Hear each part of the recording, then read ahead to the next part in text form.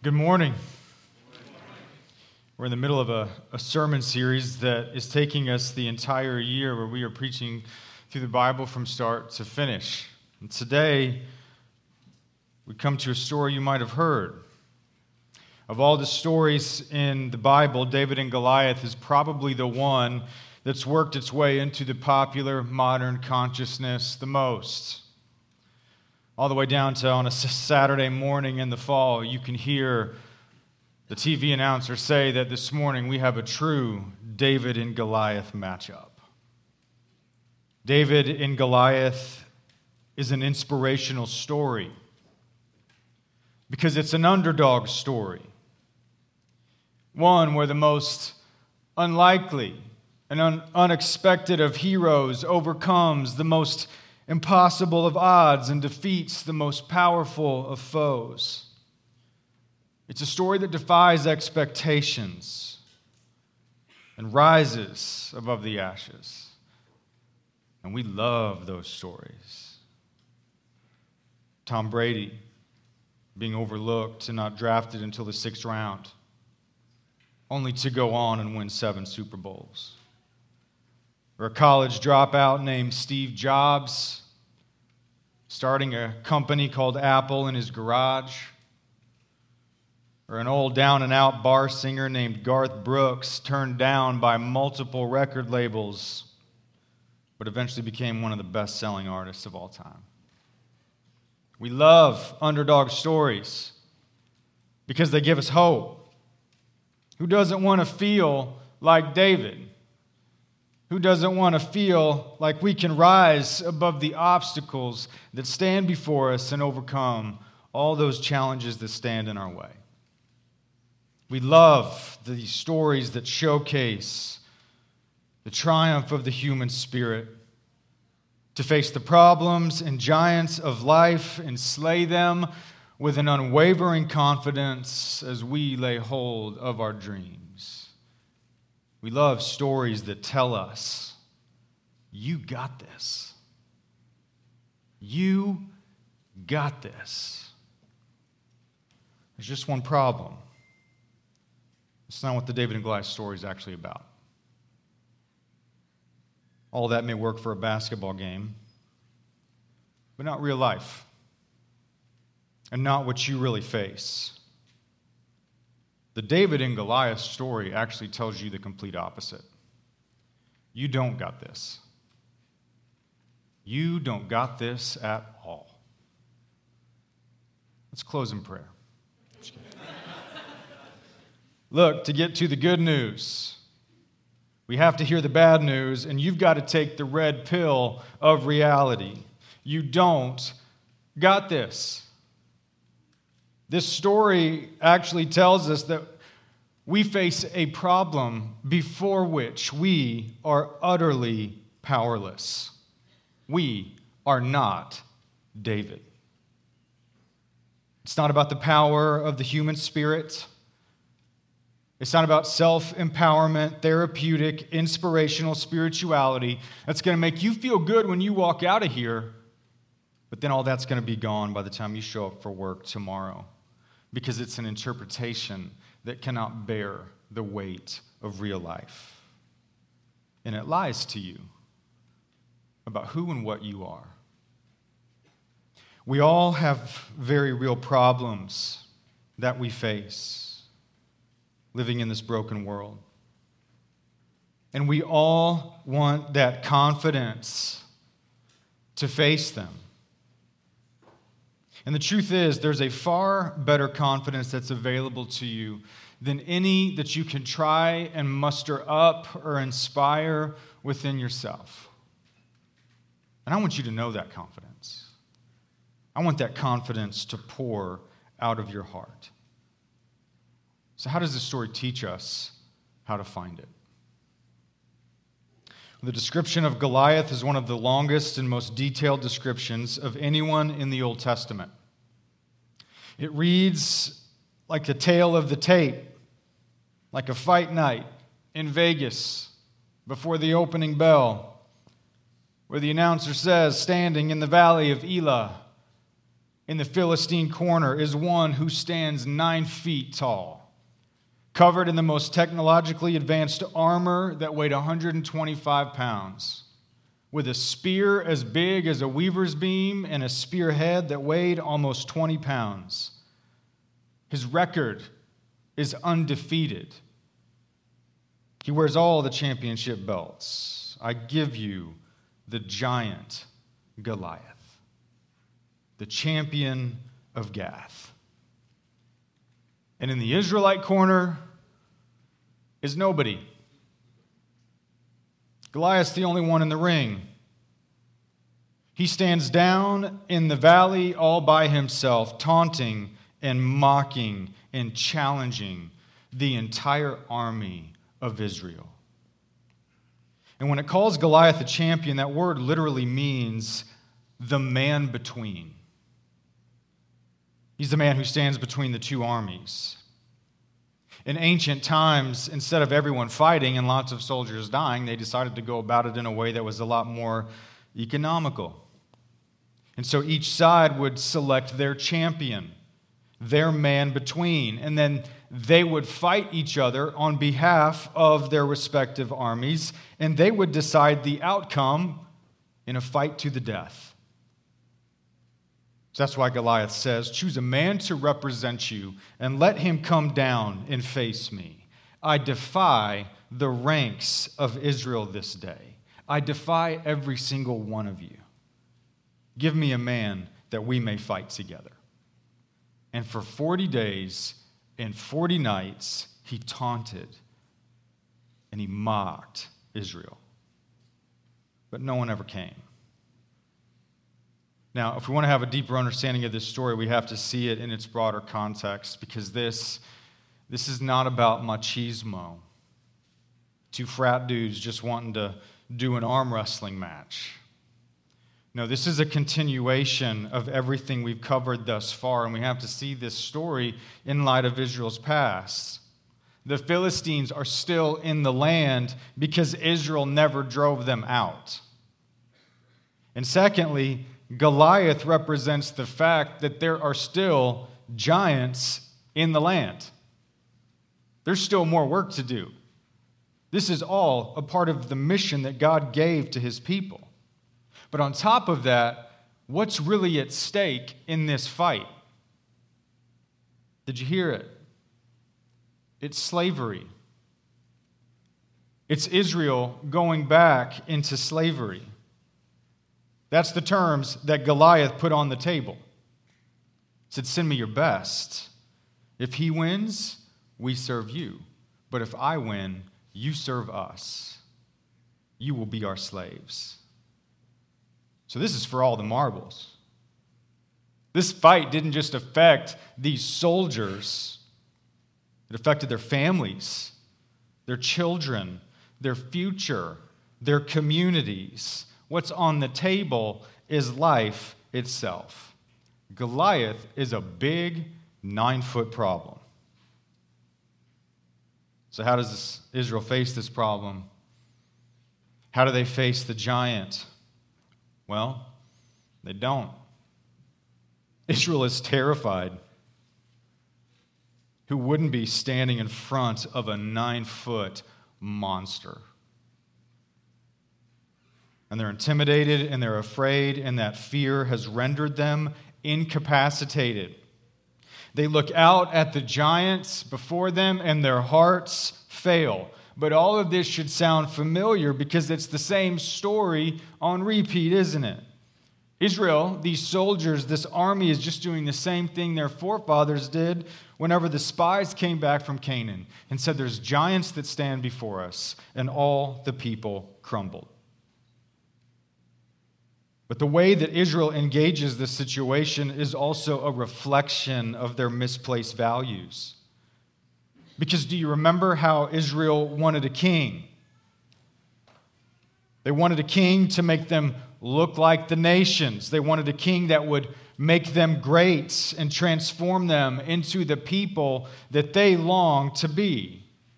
Because they took security and they valued all the wrong things. They valued power and wealth and size and strength like the nations had. So the people wanted a king in their image. They wanted a king that shared their values, and they wanted a king that was after their own heart. And that's exactly what they got. Because in this story, Saul is just as afraid as the people. His response is the exact same.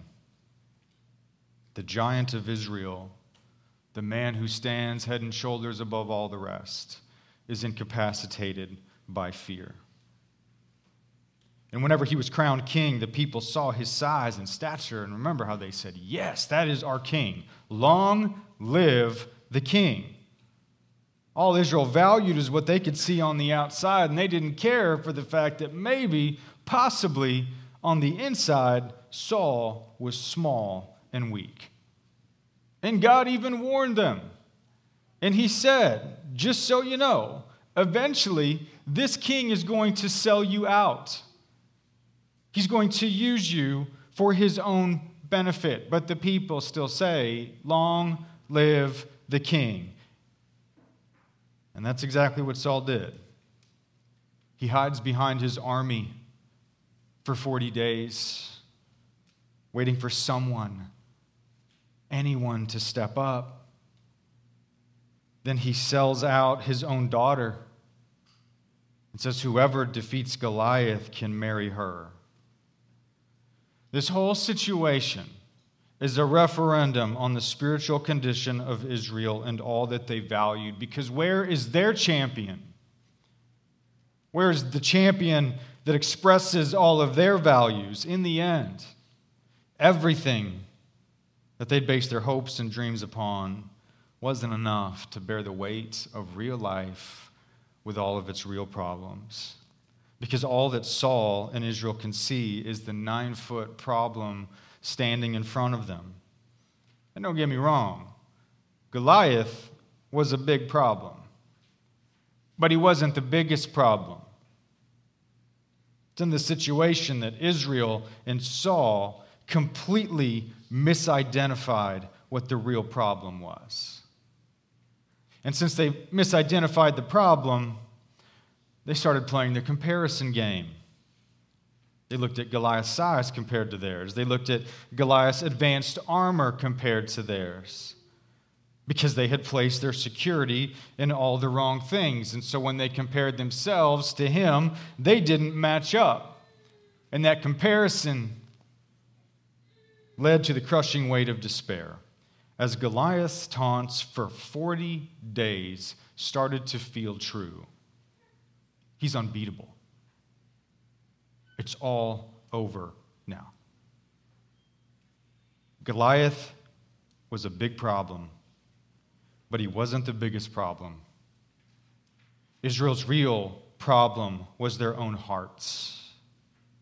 It was the sin in their heart that turned their gaze away from God and fixated it upon Goliath.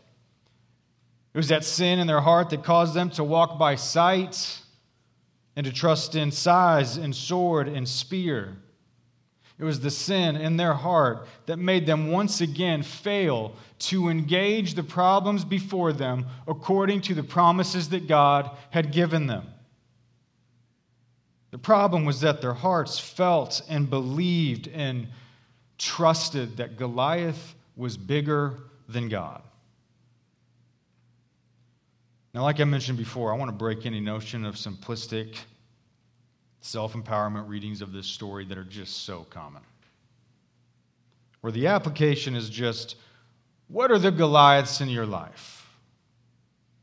And then you treat every obstacle or challenge in your life that you face like it's your own personal Goliath that God is just waiting for you to overcome. And so then the moral of the story just becomes, don't be a coward like Israel, quit being afraid, and go out there and slay those giants. All of that is garbage. It's trash. And light it on fire while you're at it, because it places us at the very center and it makes you the very source of all the strength and all the power. And on top of that, it completely misses the point. Why? Because we do the same thing Israel did all the time. We don't see the real problem. And we focus on the wrong giants all the time. We don't see the real problem. When I was a senior in high school, they had us take an aptitude test. My high school had spent a lot of money to make this test available to us, and it was supposed to provide us with some insight as to the career paths that we might choose based on our personality traits as we began to think about our future and make decisions about college. And I was like, all right, let's do this. I remember taking that test and walking out with all my swagger, thinking, nailed it. And then a few weeks later, we got the results back in a class that I didn't actually have until later in the day. So all my friends got their test results back before me, and they were all showing off their results like, yeah, I got doctor, I got author, writer, I got lawyer. And I remember hearing all that thinking, really, well, if you got all of that, then what would mine say? Best-selling author, CEO, president of the world. How would they quantify my abilities? How could they really encapsulate the greatness that I was destined for? So I got to class, opened up my results, and it was not what I expected. I was like Chevy Chase in Christmas Vacation, finally getting that bonus check that he knew he was going to get, and then he had a meltdown. It started off with a summary of the results. This personality should avoid leadership positions and is best suited for jobs with simple tasks and predictable results. It's like, is this mine? Like, what? This is somebody else's. Surely, no, it was mine. And it got worse as I read further and got to the job descriptions and the job suggestions and the career paths it might have me take. And the one that really stood out was the one that was at the top of the list that said, parking lot attendant. Parking lot attendant. So as I sat there in the rubble of my broken dreams, I remember thinking to myself, wow. So evidently, my personality is one that can only handle the responsibility of sitting in a chair next to a bunch of not moving cars. Just sitting there, watching them. So I was dejected. So I went to my dad's office, and I was like, Dad, I can't, look at this. And he read it, and he got to parking lot attendant, and I thought, here comes that comfort. And no, he cackled like a schoolgirl. He thought that was the funniest thing that he'd ever read. And I'm like, Dad, you don't understand my pain. And he just continued to laugh. And to this day, it is still an inside joke with my family. I remember walking in parking lots with my dad and him saying, hey, bud, hey, Z, you want me to see if they're hiring? Huh? Now, all of that is a really funny story. But you know what isn't funny? What isn't funny is how many years of my life I devoted trying to prove that test wrong. All the years I spent trying to prove how special I was, that I was worth something, that I was significant, the way I stepped on people, the way I used people for my own advantage. I couldn't see the real problem. And so I fought all the wrong giants. So I went to college where every smart person was seen as a threat to my self-worth. Every exam was a giant to kill. Every test was an attack on my identity. Every opportunity that my friends got was a personal insult. And then I took security in all the wrong things, in performance, in achievement, in status. I dress myself in the armor of self-reliance and self-confidence and self-importance. But here's the problem. I always found someone smarter. I always found someone who worked harder, someone who got better grades, someone who got better opportunities and all the attention. And no test score was ever good enough, and no applause was ever loud enough. And then the despair kicked in with all sorts of bad habits and coping mechanisms and depression. I was spending my life fighting all the wrong giants because I couldn't see the real problem in my heart. My search for significance, affirmation, and approval. I couldn't see the real giants in my heart, and so I never engaged the problems of my life according to the promises of God.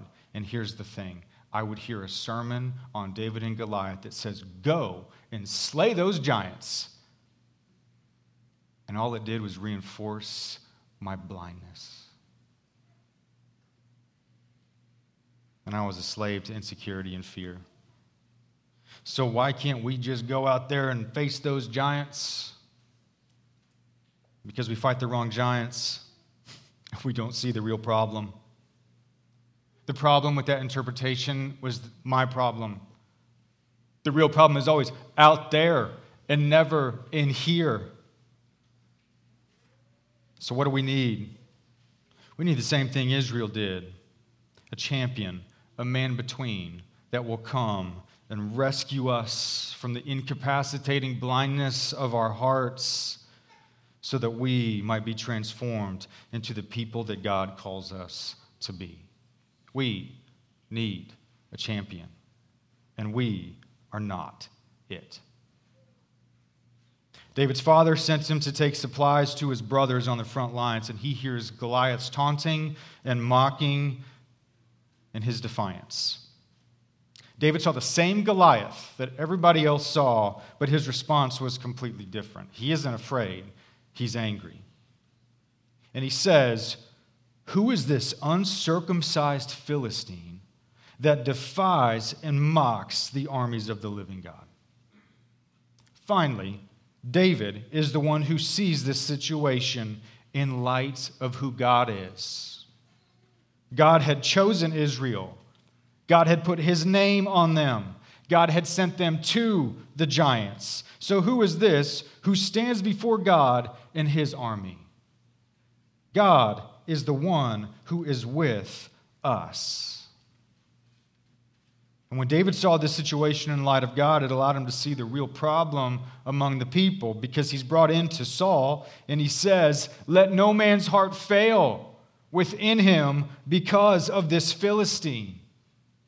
He sees the incapacitating power of sin that has gripped the hearts of the very people who were called to be a display of the power of God in this world, and how it narrowed their gaze to where all they see is Goliath's size and strength and armor. So David says to the king, "I will be the man between. I will go and I will fight this Philistine." But then what happens? Well, he's actually tempted by Saul to play the comparison game. Saul says, "You can't fight him. You are but a youth, and he has been a warrior from his youth. That's all he does. He was raised and he was born into this world to kill people. Look at him. Look at you." But David doesn't play that game. He doesn't compare himself to Goliath. He compares Goliath to God. And he says, "I have struck down bears and lions, and this Philistine will be like just one of them. Because he has defied the armies of the living God, God will deliver me once again. Finally, there is one who trusts in the power of God." And then we see David reject false security when Saul tries to dress him in his armor, which is nothing more than trying to dress David in his values. But David says, "No, this isn't me. I'm after a different kind of power. And then David walked out into the valley of Elah in front of all of the armies watching from the surrounding mountains. And he stood before the giant. Now, what do you think was going through the mind of the armies of Israel when they watched David walk out to face the giant? With all that this battle represented and everything that was on the line, this is hopeless. It's all over now. Goliath spoke first. Am I a dog that you come to me with sticks? Boy, I will feed your rotting corpse to the birds and to the beasts. Now, I love me some good trash talk. And David says, no, you come to me with sword and a spear, but I come to you in the name of the Lord of hosts, in the name of the God of the armies of Israel. And he's going to give you into my hand. I will strike you down. I will cut off your head. And I will feed you to the beasts. Because this battle belongs to the Lord, and I belong to him, which means you belong to me. Yes, sir. Finally, one comes along who engages this problem in light of God's promises. God had placed his name on them. God had made promises that giants would crumble before them when they fight in his name. Israel was standing there because God invited them into his battle, and the battle belonged to him, which means God fights for his people. I doubt anyone had ever spoken to Goliath like that. And he was enraged. The bell rings. Now the fight's on. Don't blink, because it happens fast. The armies watch as they see Goliath draw his sword, start running towards David, and then they watch as all 9 feet of him face plant into the ground after he takes a stone to the face. David runs up, doesn't take any extra chances. He picks up Goliath's own sword, and he hacks and hacks and hacks until he chops off the giant's head. And standing there covered in the blood of his enemy is a new champion, David, holding up Goliath's head for all to see. Now, as the Philistines watch all this play out, what do you think's going through their minds? Now they are terrified, and they run. And then the most incredible transformation happens. This champion restores the hearts and confidence of his people. When the people saw the victory of their champion, their hearts were transformed. And I've been to the valley of Elah. I've stood on that mountain that they stood on, and I wish I could see it like it happened. Because after they saw this happen and their hearts are transformed, the armies of Israel lift up a shout. And they run down the mountain, they run across that valley, and they crush the Philistines, and they share in the victory of their champion. And again, so often, that's where we stop and we don't go any further. You hear something like, do you see David's courage? You see David's courage? Go and be courageous like David. But here's the problem. Whenever you're told to be like David, you have to ask, which one? Which version of David? The one who killed Goliath, or the one who killed his best friend so that he could steal his wife? Which one am I supposed to be like? Because even David had an enemy that he couldn't kill. There was a giant inside of David's heart that was too big even for him. Even David needed a champion, a man between, one that saw the real problem and the real enemy, and one who entered into battle on behalf of God's people and fought in the name of the Lord. David is an echo of an ancient promise. When God said to the woman Eve that the seed of the serpent will wage war against the seed of the woman, but the seed of the woman will crush the serpent's head.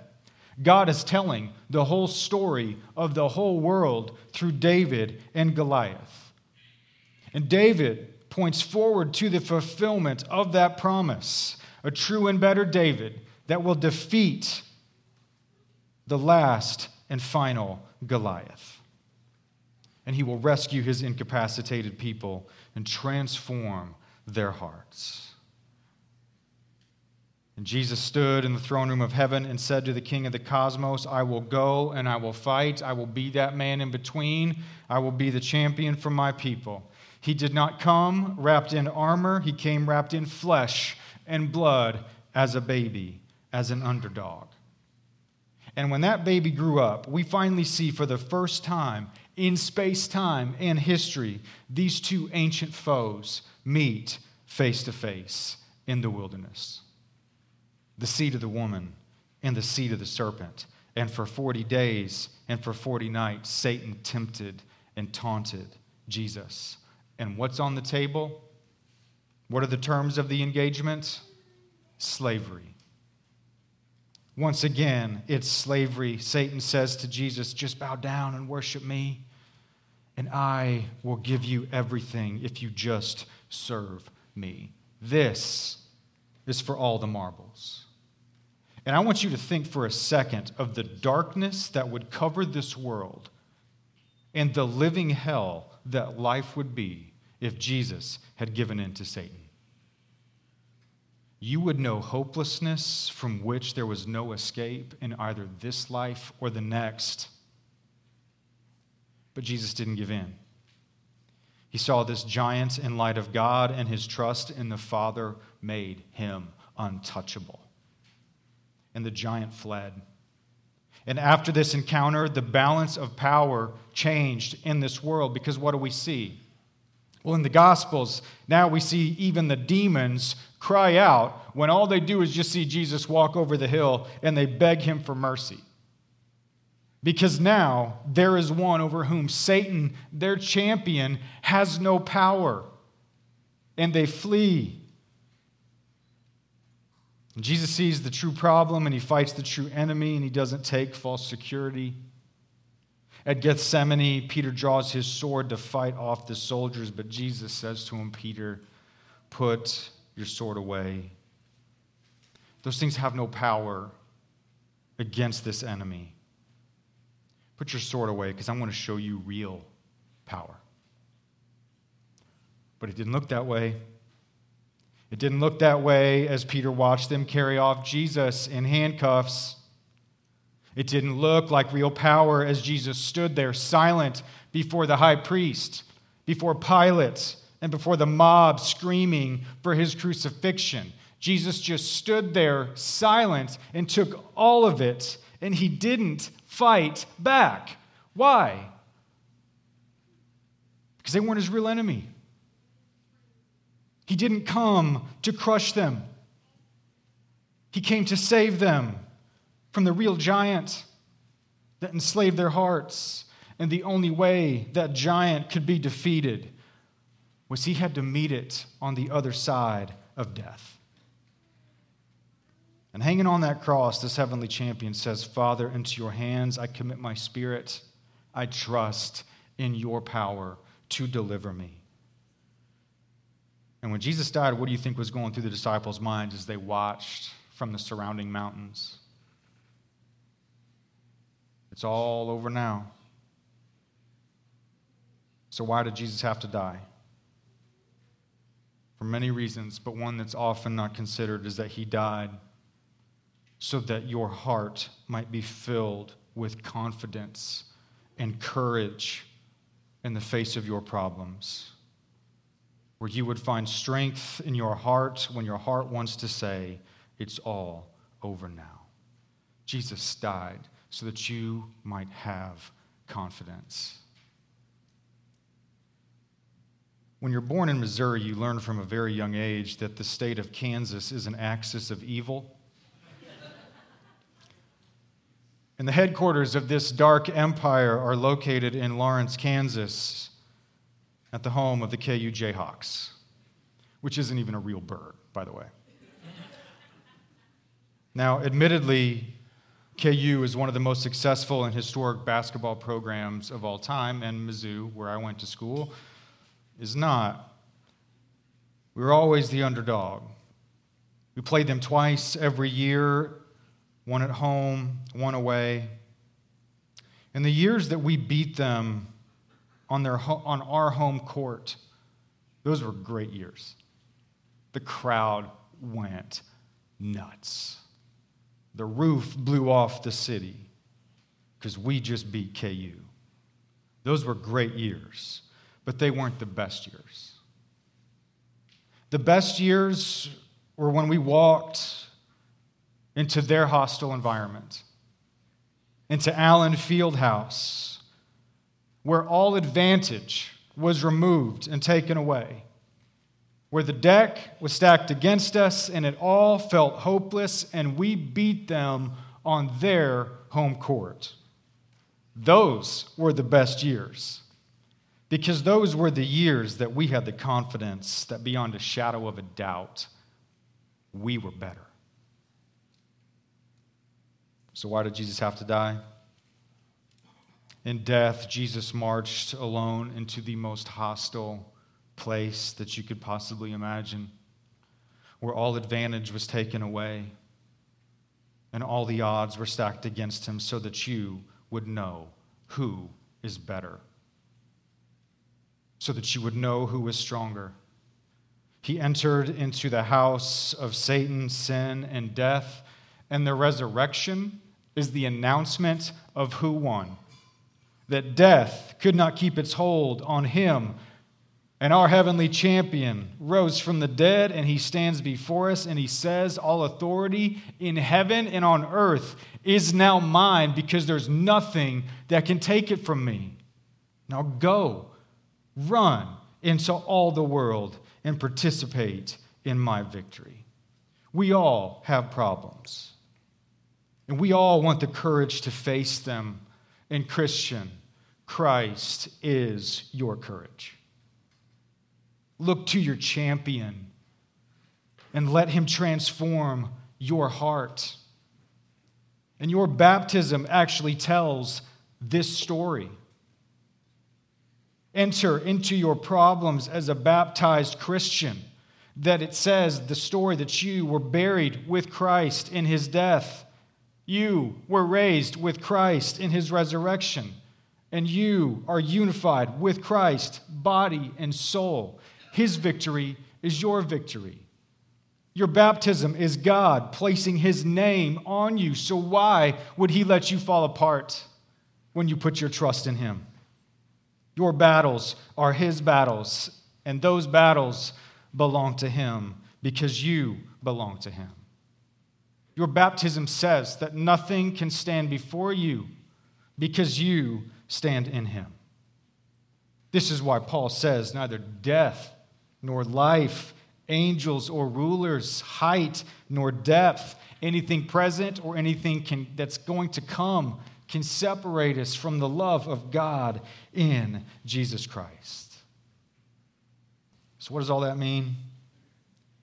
It means you don't have to treat every problem in your life as a giant that you have to overcome, because you can't. You don't have to treat every problem as a challenge or a threat to your identity or your value or your significance, because it isn't. Instead, you can simply allow yourself to see those problems for what they really are, the reality of living in a broken world that renders our hearts incapacitated and afraid. And you can be honest about it. Instead, you can face those things with the confidence that you are united, body and soul, with Christ, your champion, who's come for you, who is with you, and who fights for you. And when you look to Him and His victory over the last and final giant, you can trust that no matter what those problems are, He's transforming your heart. And He's setting it free from something that you can't see. And that will transform you into something that's far better and bolder than anything that you could possibly imagine or anything you could muster up within yourself. Because He's transforming you to look like Him for the glory of Christ and the life of the world. Let's pray.